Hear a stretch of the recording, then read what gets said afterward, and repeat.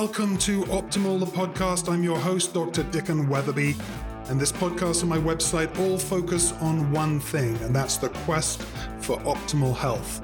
Our goal is to help your patients achieve optimal health so they can experience an optimal life. If you've enjoyed this podcast, please subscribe. We're on Apple Podcasts, Google, and Spotify. And also make sure to go over to optimaldx.com and check out our resources on the site.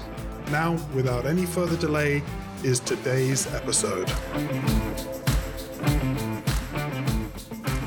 Hello and welcome. This is Dr. Weatherby from Optimal DX. Welcome to another episode of Optimal, the podcast. And I'm joined as ever by Beth Ellen DeLulio in Naples, Florida. How are you doing, Beth? Hi, I'm doing well. Thank you. So it seems like every time that we do a podcast, there's some kind of hurricane or natural disaster heading towards the East Coast. I think we're clear right now. I mean, maybe the hurricane season is coming to an end, but I think you survived Ophelia, you survived Lee. We were lucky. Everything turns. They turn into the north now, so we're very lucky today. But you said it was very hot and humid there. So yes, today's very humid. Yeah. Well, fall is on the way here in Southern Oregon. I'm very excited to have us a guest today, Dr. Julia Malkowski from Doctor's Data. And she will be joining us to talk about her experience with Doctor's Data and just chatting generally about health and medicine and optimal health and wellness. Anyway, Dr. Malkowski graduated with a doctorate in naturopathic medicine in December of 2017 with advanced standing, and also a doctorate in chiropractic medicine in April 2016 from National University of Health Sciences. She completed biomedical treatment for autism spectrum disorders seminars, fundamentals in functional blood chemistry, mastering the thyroid, and 100 hours in functional neurology applied to childhood neurobehavioral disorders. She began her career in naturopathic medicine after seeing firsthand its excellent results at restoring the health of her infant son, and she is now working full-time with Doctor's Data. Welcome, Dr. Malkowski, to Optimal, the podcast. I love the personal aspect because obviously my introduction to naturopathic medicine came from watching my dad as a young boy getting sick with kidney disease and going to a naturopathic physician in southern England who really focused on his quality of life more than just keeping him alive.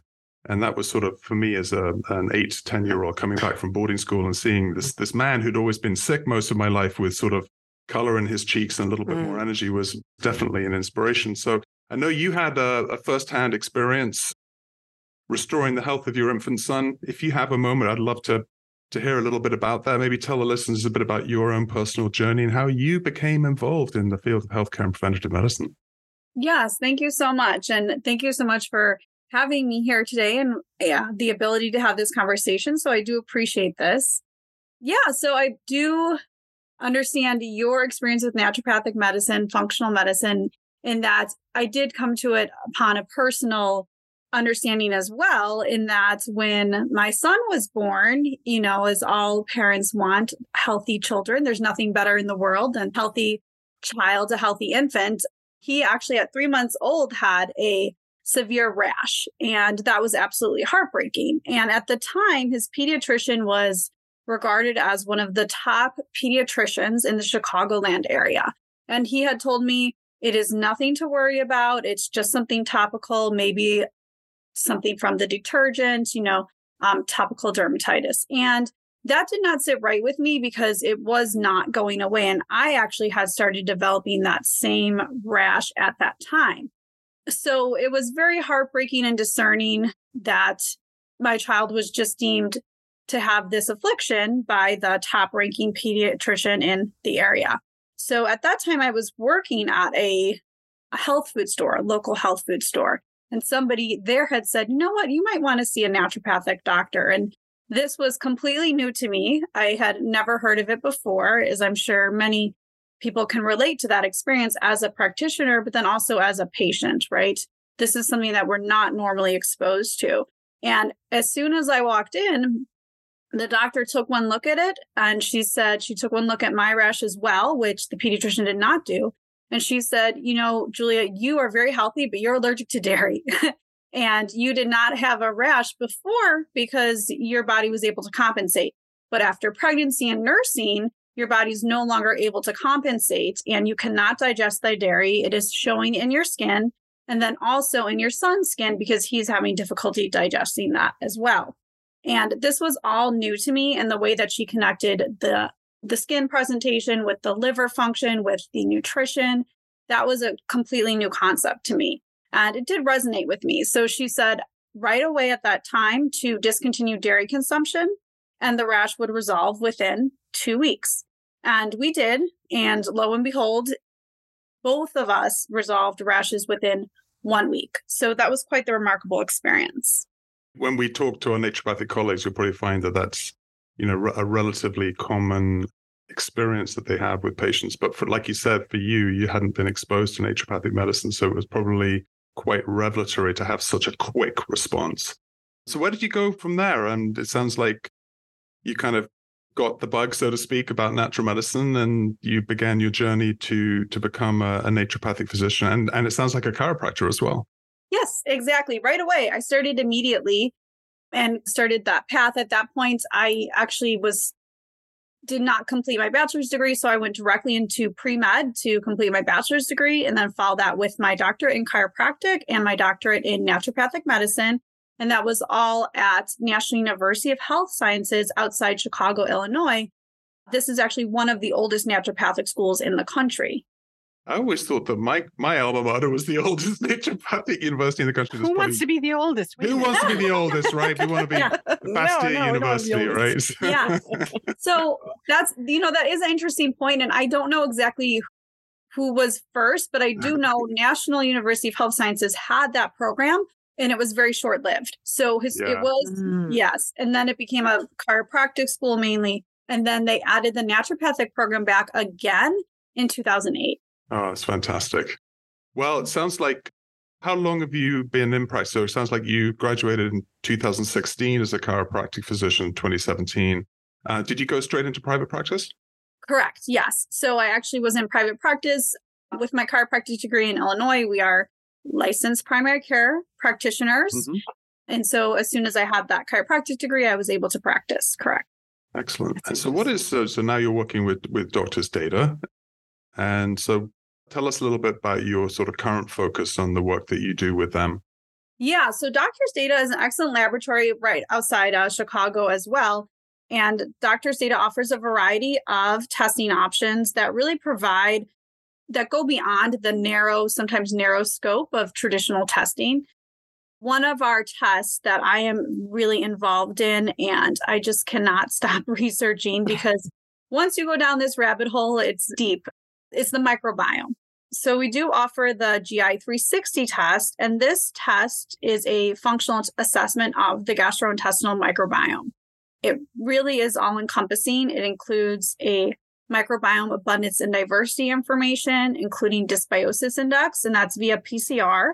Also including the cultures, so the traditional microbiology culture that's still gold standard for dysbiotic bacteria and yeast.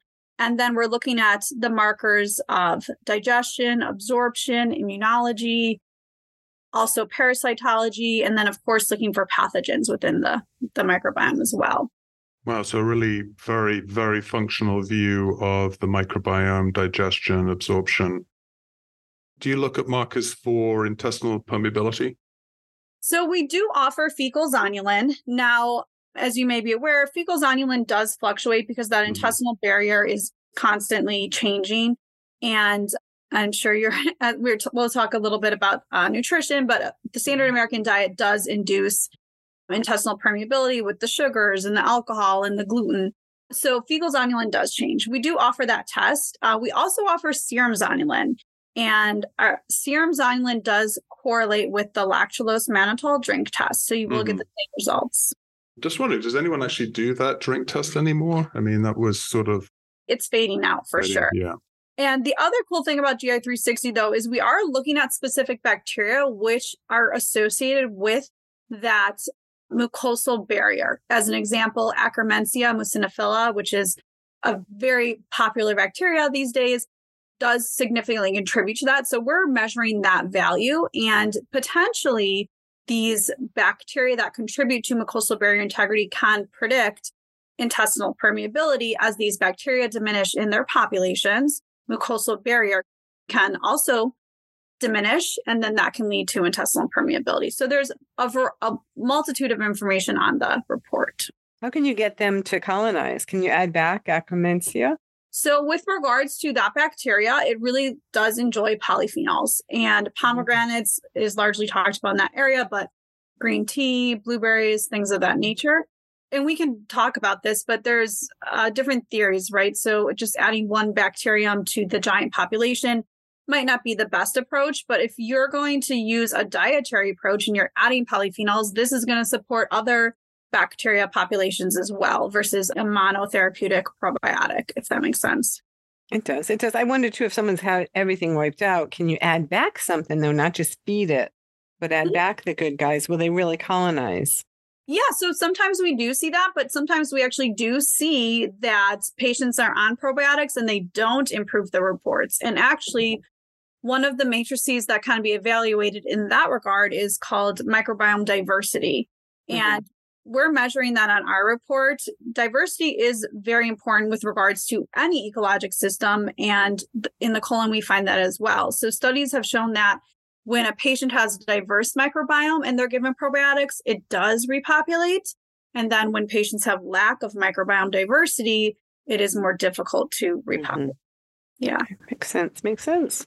And so it looks like Doctor's Data has a lot of other areas of specialty as well: cardiometabolic, endocrinology, environmental exposure, detoxification. I think you have some nutritional and toxic essential elements. Are there any particular areas that you feel Doctor's Data is really, pushing the boundaries in terms of where to take testing in these particular areas? Yeah, so I would say we are constantly looking at this and moving the needle, where we can. Everything we do in medicine, we can always improve, right? So broadly speaking, yes. So with the stool testing, we actually just published data, antibiogram data. So this is all of the bacteria, all the isolates that we have collected during a year's time. We have, as a lab, a large volume, about 10,000 samples, and we have the data with regards to the specific bacteria and yeast and the prescriptive and natural agents. So we are able to report that information. So that's for in the stool realm. With the cardiometabolic profile, we have an excellent profile, and we are actually working internally on updating it right now. So we're going to actually add probably two more analytes there, most likely regarding insulin sensitivity, because insulin sensitivity is so important. And when we talk about glucose metabolism, when we talk about longevity, even when we talk about the immune health and this recent pandemic. So insulin sensitivity is very important. We're talking and talks about adding that. And then even with our cardiometabolic panel, I was just speaking last week with a patient about they were very disheartened that their primary care doctor had only ran total cholesterol, HDL, LDL, and triglycerides. And I think that they did VLDL in this case as well. And they had done their own research and they said, why did my doctor run these? None of these were going to provide any information. So with our cardiometabolic panel, that is one portion of the test, but then we have oxidized LDL, we have small dense LDL. So we really go beyond the standard markers. Great. Can I ask a quick question?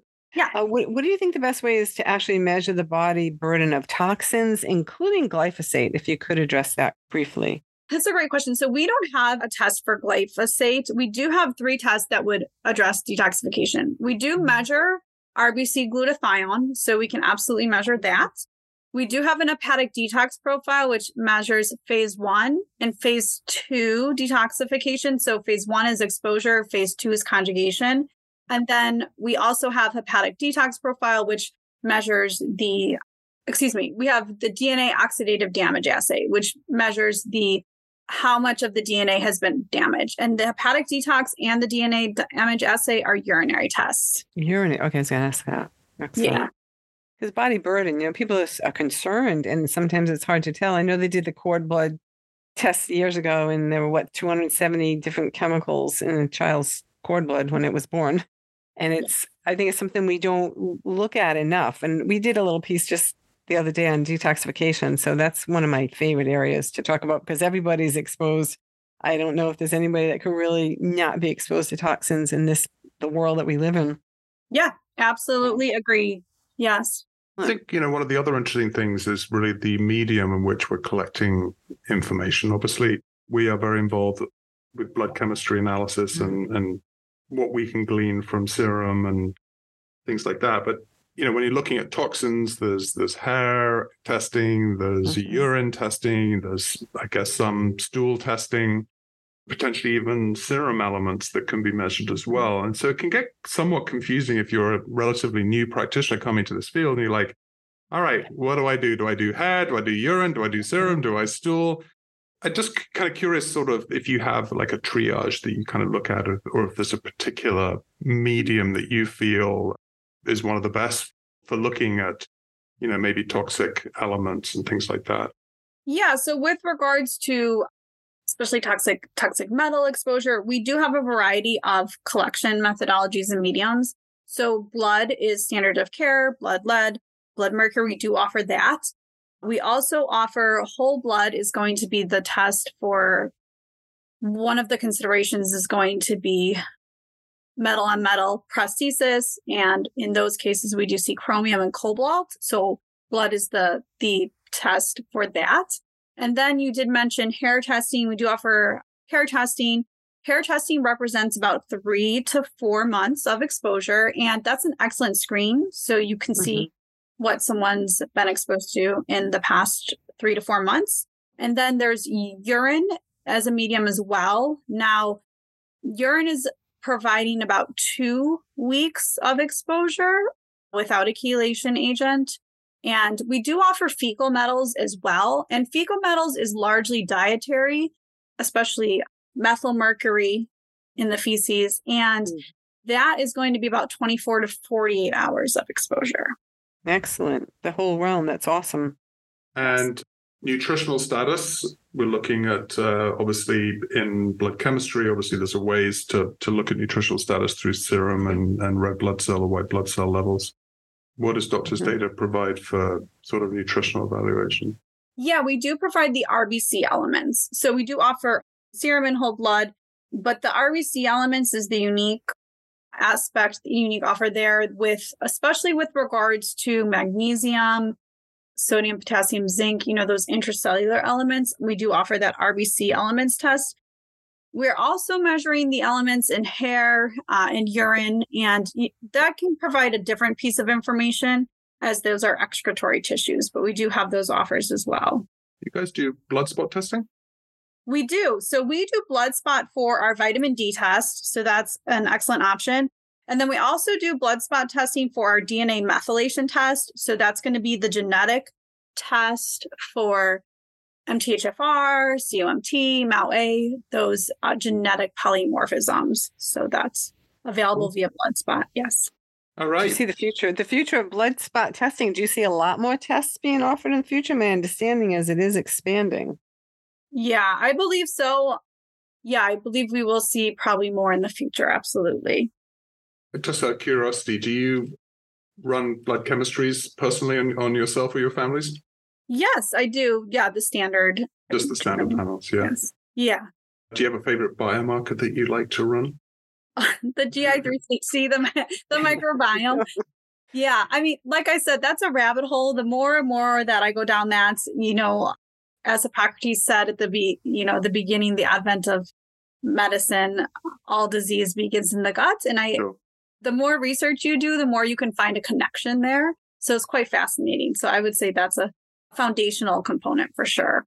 I saw a little something, just a quick, I didn't dig down at all, but they thought about Parkinson's possibly starting in the gut with a kind of a protein that didn't fold quite correctly. I don't know if you'd seen any of that early research, but again, everybody's looking at the gut first, go to the gut first. And now they're doing that with Parkinson's. I thought that was interesting. Yeah, that is interesting. And then I believe there was a study recently that they said that Alzheimer's too is associated with individuals that have IBD. So there is a connection there for sure with the gut and the brain. And that will be interesting to see if we can potentially offer some therapeutics in that regard at some point. I had a quick question to go backwards a little bit, if that's okay. Yeah. With the dairy allergy, did they ever recommend goat's milk or just say no, mammal dairy, none? Yeah. Sheep's milk, sheep's cheese?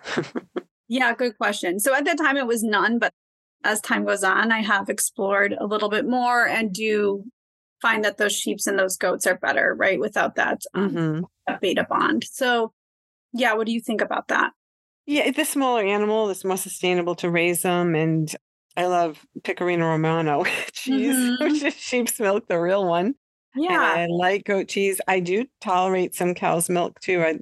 There's some that have been raised by vets, and then I like the way that they're raised better. And of course, if you feed them better, then the milk would be better. And of course, save a cow, use the milk, I guess, is a saying. Or I just made that up, perhaps. So yeah, I'm not 100% against dairy all the way around myself.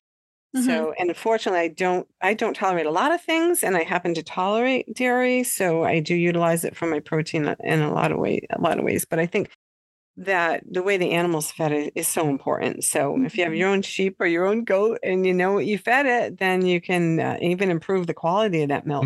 Definitely. Yeah. And there was a goat farm up in South Carolina we went to, and they were making everything, making key lime pie tarts if you wanted a treat, goat yogurt. It was kind of neat. And they had the big white dogs that protected the goats. It was a really kind of like self-sustained little farm, and it was awesome. So I really do feel when the animals are fed better and treated better, I think it makes a bit of a difference, instead of factory farming. Yeah, absolutely. Yeah. Well, there's a big thing of, I don't know if it's over in your neck of the woods, but we have A1, A2 cow's milk. Have you guys ever heard of that? I've heard of it, and I think it's if you have an immune response to the one that you might tolerate the other better. And I suppose you have to, it would be a hit or miss with that, I think, to try to test it.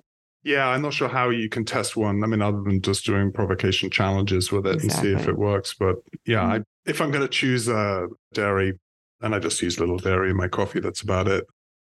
I use that A1, A2. I guess it's not I don't know. Anyway. What if in your cappuccino, though? How you can't make cappuccino? Well, they do A1, A2 milk. So yeah, you can actually froth it up it actually froths up very nicely. I've got like a little froth. Anyway, but we don't need to talk about coffee. But do people love this? I'm sure personal stories. Yeah, I mean, I eat goat's yogurt. My daughter actually was working on a goat farm this summer here in Southern Oregon and was milking goats and bringing home lots of raw goat's milk. And so having lived in Vermont for 4 years, where dairy is, king and queen over there, and you driving around, you're seeing real cows living on real fields and having real life experience. Are they happy cows? They are. Yeah. My daughter was actually at a boarding school called Putney in Vermont, and they have a working farm, and every student has to take a shift on the farm. So she was getting up at 5 a.m. to milk cows when it was 20 degrees below. And that was just her. And then they had the raw milk in the cafeteria. And, that's really part of their life experiences and really teaches them about what it means to raise and take care of animals and bring their produce to the table. And I think it was a great experience. And she's very much into homesteading. But wow. Holy cow, that's awesome. Holy cow, holy goat, holy sheep, holy basil. Excellent. Let's bring this back down to kind of like the personal and practical.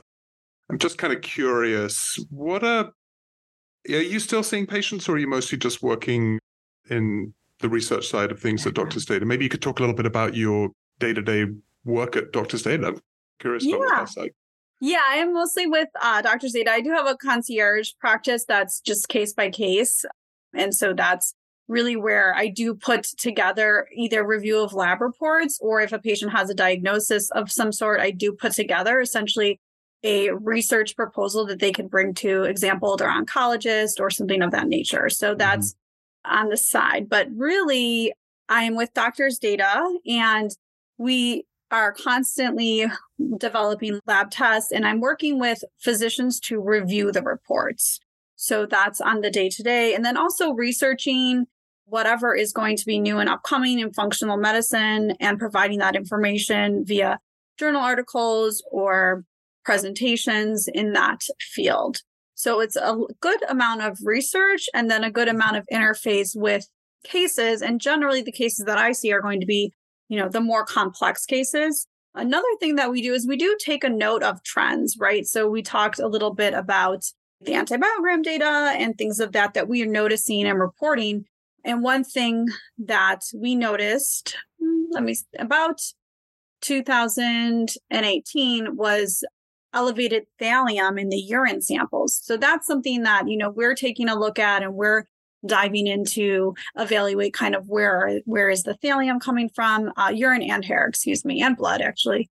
So thallium, is it radioactive? Yes. Thallium? Pardon? Is it radioactive? No, not radioactive. We're not testing for radioactive. Great question. Yes.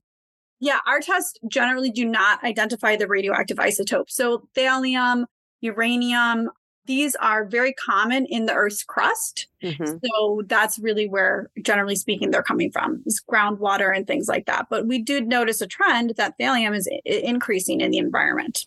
And did you notice any geographical distribution with that? Not necessarily. Okay. North America, I would say, more than other countries, but now it's actually increasing. And Beth, you had mentioned that study about the cord blood. Actually, there was a study around 2020, I believe, in that they looked at what the toxins in the placenta, and they all had thallium in them. And thallium is neurotoxic. It displaces potassium and it crosses the placenta. And a study in Canada looked at the over-the-counter prenatal vitamins. Every single over-the-counter prenatal vitamin contained thallium. Jeez Louise. By mistake? I mean, intentionally? Or? There's a few different considerations here. I would say at that time, a colleague at Doctors Data, she went through the great lengths to call the supplement companies that we utilize. And she said, are you guys testing for thallium like you're testing for lead, mercury, cadmium, et cetera? And they said at the time, no, right? Because thallium's not on the radar the same way that lead, mercury, cadmium, arsenic are. Maybe, it should be. It should be. When you measure, and I asked because I had some experience with measuring radioactive strontium-90, actually in baby teeth and in water. So when you pick up thallium, might it be the radioactive isotope, or can you tell that it's not the radioactive isotope? Do you know? Yeah, I can double check. But I know, for example, strontium, uranium, we are not identifying the radioactive isotope. So when you see it in bulk, maybe that's the total. I wonder if it could be radioactive and not radioactive, because we talked about displacement. And I always get people, like I say, you got to saturate your tissues with the real nutrient so you don't take up the radioactive element. In my case, it was the radioactive element, just like they do with iodine, right? If there's a nuclear power plant, you're supposed to have stock iodine, potassium iodide. So I just wondered, because to me, that's a big health issue. Maybe we can talk about that in the future, but it's a big public health issue that is overlooked as well. So now with thallium itself, even non-radioactive element, thallium itself is toxic. So it should definitely be on the radar. Yes, exactly. So you said that you guys were studying this, you said since 2018, is that right? Yeah. What sort of conclusions have you come to since then? Are you still seeing it still high? Yes. So the source at this point largely is going to be dark green leafy vegetables. Which they get it from the earth, though. We can't blame them. No, of course, yeah. Right. Of course. Blaming the fish for the mercury. So, so it's somebody put it there and it's toxic. Yes. Well, it's also naturally occurring, you said. But does it also come from industry, or is it all that thallium, do you think, naturally occurring and just getting stirred up, perhaps? There may be both. So there is a consideration with industrial practices and the contamination of water. And then water that may have been used for fracking can actually be legally used as irrigation for agricultural. What? Rewind. All right. Oh my gosh. Okay, maybe you should say that again. Say that again. Fracking water can be used for irrigation. Oh Correct. My God. My boyfriend and I works out in Texas sometimes, and we go out there and Midland, sorry, I'm calling it Midland, but when we got there and went to the hotel, we both got this rash from taking a shower. And people said, don't worry about that. That's just a fracking, chemicals getting into the water. And we're like, everybody puts up with this? This is okay with you? Some people drink it. And like you're saying, Beth, it is part of the Earth's crust. And there does just seem to be an increasing incidence of exposure. And once it gets into the soil, like you're saying, And once it, those dark green leafies, they just mop everything up, which makes them, such a So great. even organic, though, if you grow organically, if you're not testing for thallium, it could be there and it could end up in the organic greens as well. Exactly. And there's strontium. Yeah. Oh, that's frustrating. All right. Exactly. So this stuff's in our bodies. What effect is it having on physiology? So with regards to thallium, as it displaces potassium, there's considerations for cardiac health, neurological health. A cardinal sign is actually going to be alopecia. But with metal exposure, generally the symptoms can be vast, fatigue, headaches, things like that, myalgia, things like that. Yeah. And then what can we do about it? With that metal, the consideration generally is going to be identify and eliminate exposure. So actually any metal, any environmental toxicant, it's going to be identify and eliminate exposure. That's number one. Then number two is we can do exactly kind of what we've been talking about, detoxification. So you had a previous episode about that. So those considerations support endogenous detoxification. With thallium, you can monitor potassium status. Liposomal glutathione is obviously going to be helpful. And then there is one agent for that, but it's not generally utilized, and that's Prussian blue. And Beth, you're likely familiar with that because it's going to be stockpiled. Feedings, in the feedings, right? In the enteral feedings.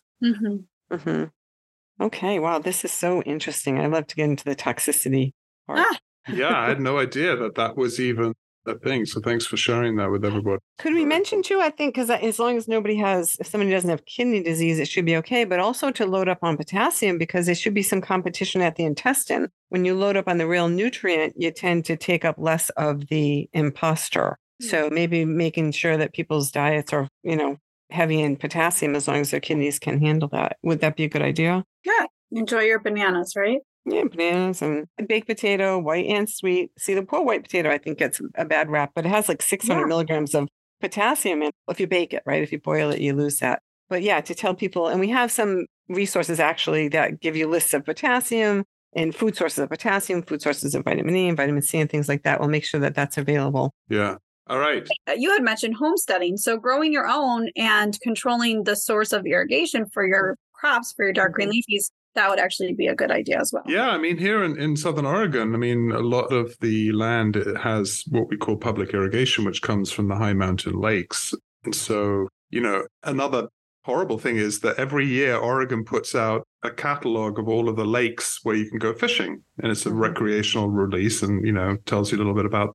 And there are so many of these lakes now where they say, limit the amount of fish that you eat caught in these lakes because of PCPs and mercury. And they even say, pregnant women only eat 1 trout per lake. And so it's like you have these vast bodies of water that are, a lot of them are fed from snowmelt. And therefore you've got, a wide distribution of the snow being exposed to the air and things like that, and then flowing into these lakes. And then that comes into the irrigation. So I think unless you know what water you have in your well and you're potentially irrigating out of your well, that's a bit of a crapshoot especially where I live around in just the water that you're irrigating with. And you don't really have control over what's in that water, unfortunately. So I think it's a huge issue, especially on the West, around water, the amount of water, but also the quality of the water that's available for irrigation. My aunt has it in the Northeast, in New England. She has a tabletop. Greens. She grows greens in the winter in a tabletop with a light. Have you had any experience with that, Dr. Malkowski? It sounds like a good idea.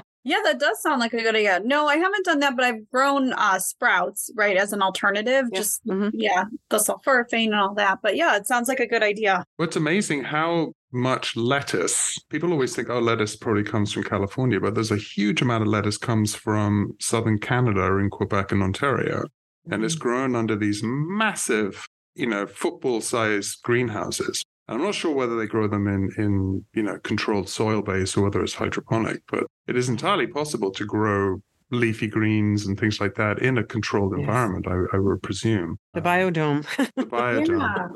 Yeah. It's a good idea. Yeah. So one of the things I wanted to talk about or to bring up, and this is a question that we often ask our guests, is like, what are maybe the top 2 practical or tactical things that you see that someone can do to improve their health? And I'm beginning to question whether we should ask them to be eating leafy greens nowadays, but after what you were talking about. But yeah, from your experience, if you were to, no one rides a train anymore. I was just over in Europe and everyone rides trains. Let's say you're sitting in a train, you've got someone opposite you and you're talking about health and wellness. What are two things that you would suggest or make a recommendation that someone can do to quite quickly improve their health? It could be stop doing something or do something. I'm just kind of curious what that would be for you. Just two? Well, we can do three. Come on, give us two, and then maybe there'll be a third that can emerge. No, I can pick two. That's good. Well, I really do believe in the foundational components of health and the basics. So sleep, I would say sleep is probably one of the biggest bang for your buck. You can get the biggest return on an investment with adequate sleep. And I even like to talk to adults about a bedtime routine, right? Because we do that for our children so often, but we don't think about that for us. And a lot of people do struggle with sleep. And once you add a bedtime routine into it and that wind down time, it actually does help to facilitate those natural processes, turn off the lights at dusk, those types of things, warm bath before bed, those little things to give yourself preparation for that adequate sleep, because so much of physiology, the rebuild, the lymphatic system, the hormones, learning, the neuronal connections, so much of that does take place during sleep. I love sleep. Some people think it's a waste of time and it just kills me when they say that. I said, no, you're restoring and recovering. Well, it's funny because probably one of our most popular podcasts was on melatonin and darkness deficiency. And she talked about, how most people don't keep their room dark enough. And therefore, you're constantly in a sort of depleted state of melatonin and things like that. So, and I remember when my kids were growing up that we would do, an evening routine. My wife would run a bath for the kids and rub their feet with essential oils and things. Do we do that for ourselves? No, it's like, and I don't think we do it to our adult children now anymore, but right. Yeah, no, I love that. The adult bedtime routine. That's pretty cool. Yeah. Yes. And a good point too about the darkness is people don't realize if your child is sleeping with a nightlight on, or even as an adult, your brain will receive that as daylight and those processes. Yeah. Makes sense. Yeah, I mean, one of the tips was like, if you can hold your hand up in front of your face at night and you can see, even just an outline of your hand, your room isn't dark enough, which is pretty. And a lot of people have like, fire, smoke alarms and things like that, little tiny, and it's amazing how much light that actually puts out. It's a tiny little LED. And yeah, absolutely. All right. So I would say pretty much everybody that we've interviewed has always, sleep is going to be in their top three. So yeah, you're keeping the trend going. So that's awesome. All right. What about number two? Well, number two is based on one of your recent podcasts, the Sarcopenia podcast, because I am, over 40 now. So really thinking about longevity. And with regards to longevity, it does seem that one of the best predictors is muscle mass. So in that regard, I'm thinking about my consumption of dietary protein and constantly experimenting with that. But I'm trying to aim for 1 gram per pound per day. So that's where I'm at with that. And obviously weightlifting and things like that. And we talked about a little bit about, Alzheimer's, Parkinson's, things like that. So, just preserving muscle mass. Yeah. And a routine, an exercise routine, anything you do at home, or some quick recommendations? Yeah. I go running once a week with a group of friends. And I think that it's so important to merge those two things, exercise and socialization. So that's a key to longevity as well. And that's something I think in America, we don't really do too much. It's not a routine. Yes. Yeah, exactly. We think of socializing, we think of, going out and staying out late. But I think socializing with friends where you're engaging in an activity is actually very beneficial for health. Yeah. Yeah, great. Agreed. I love that. Well, one of the things that I've just started doing is Pilates. Oh, good. You like? Yeah, I love it. Yeah. So doing mat work and then getting on the reformer. And it's funny because my sister's been a Pilates instructor for many, many years. And I've never taken a class. She's over in England, but I've never taken a class with her. And I finally said to her, I said, Becca, I've started doing Pilates. She said, finally, you never do it when I'm around. So anyway, but I'm finding that, and also doing it in a group experience as well. I always sort of shunned kind of group exercise and thought, it's not really for me, but it's actually quite fun when you've got 5 reformers and everyone's doing the same exercise. I sort of feel like there's a sort of camaraderie in the group. So yeah, I like that idea of community exercise. That's pretty cool. Yeah, that's more difficult than it looks. The Pilates is, right? Oh yeah, I'm constantly like waking up and my abs are like very sore. So it's like working on that core. It's pretty cool. Yeah. Had some crunches. Yeah. All right, Beth, what's something that you new and different that you're doing? Dr. Malkowski or me? No, you.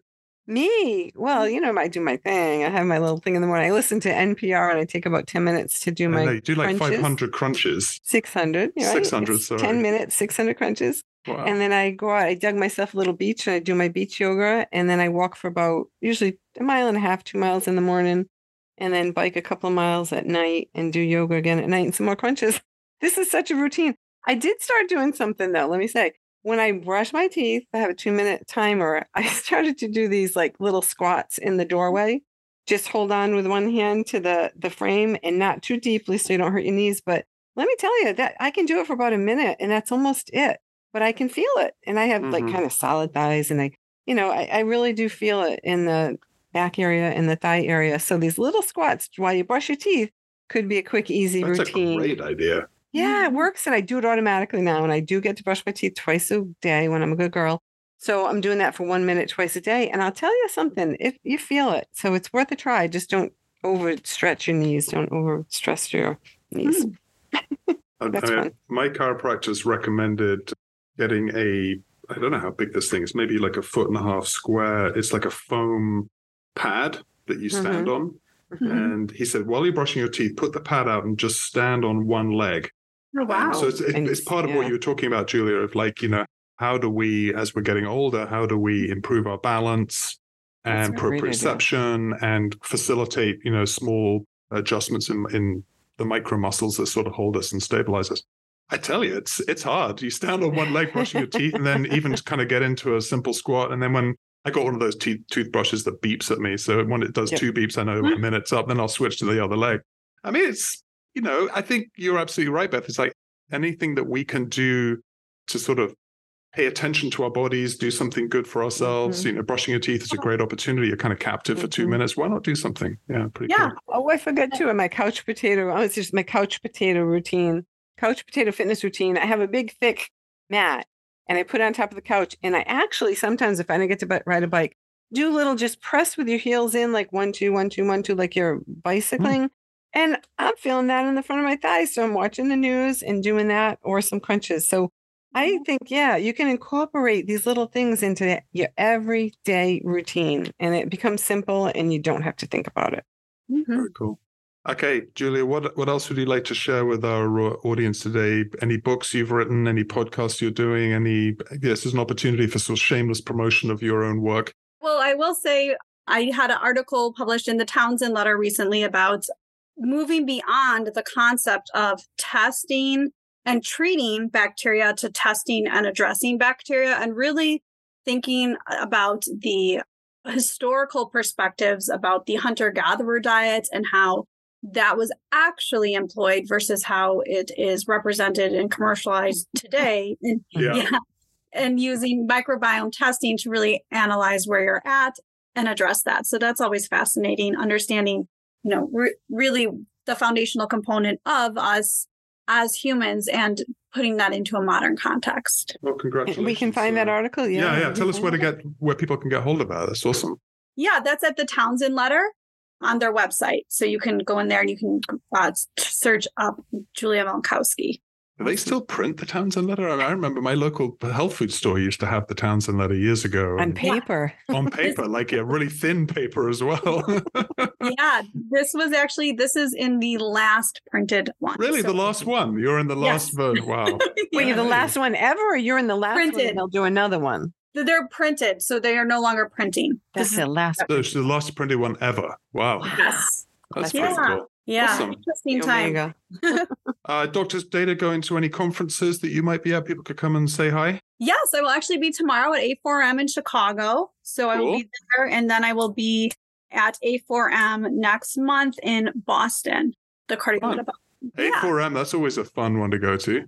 Yeah, it is. It's great. Yeah, it's great to be with colleagues and further the practice of what we're doing and put all our great minds together. So yeah, it's great. Well, Dr. Malkowski, thank you so much for joining us today and for sharing all of your insights and wisdom and bringing Thallium to the attention and for sharing all of that. So really appreciate you taking time out of your busy day to share that with us.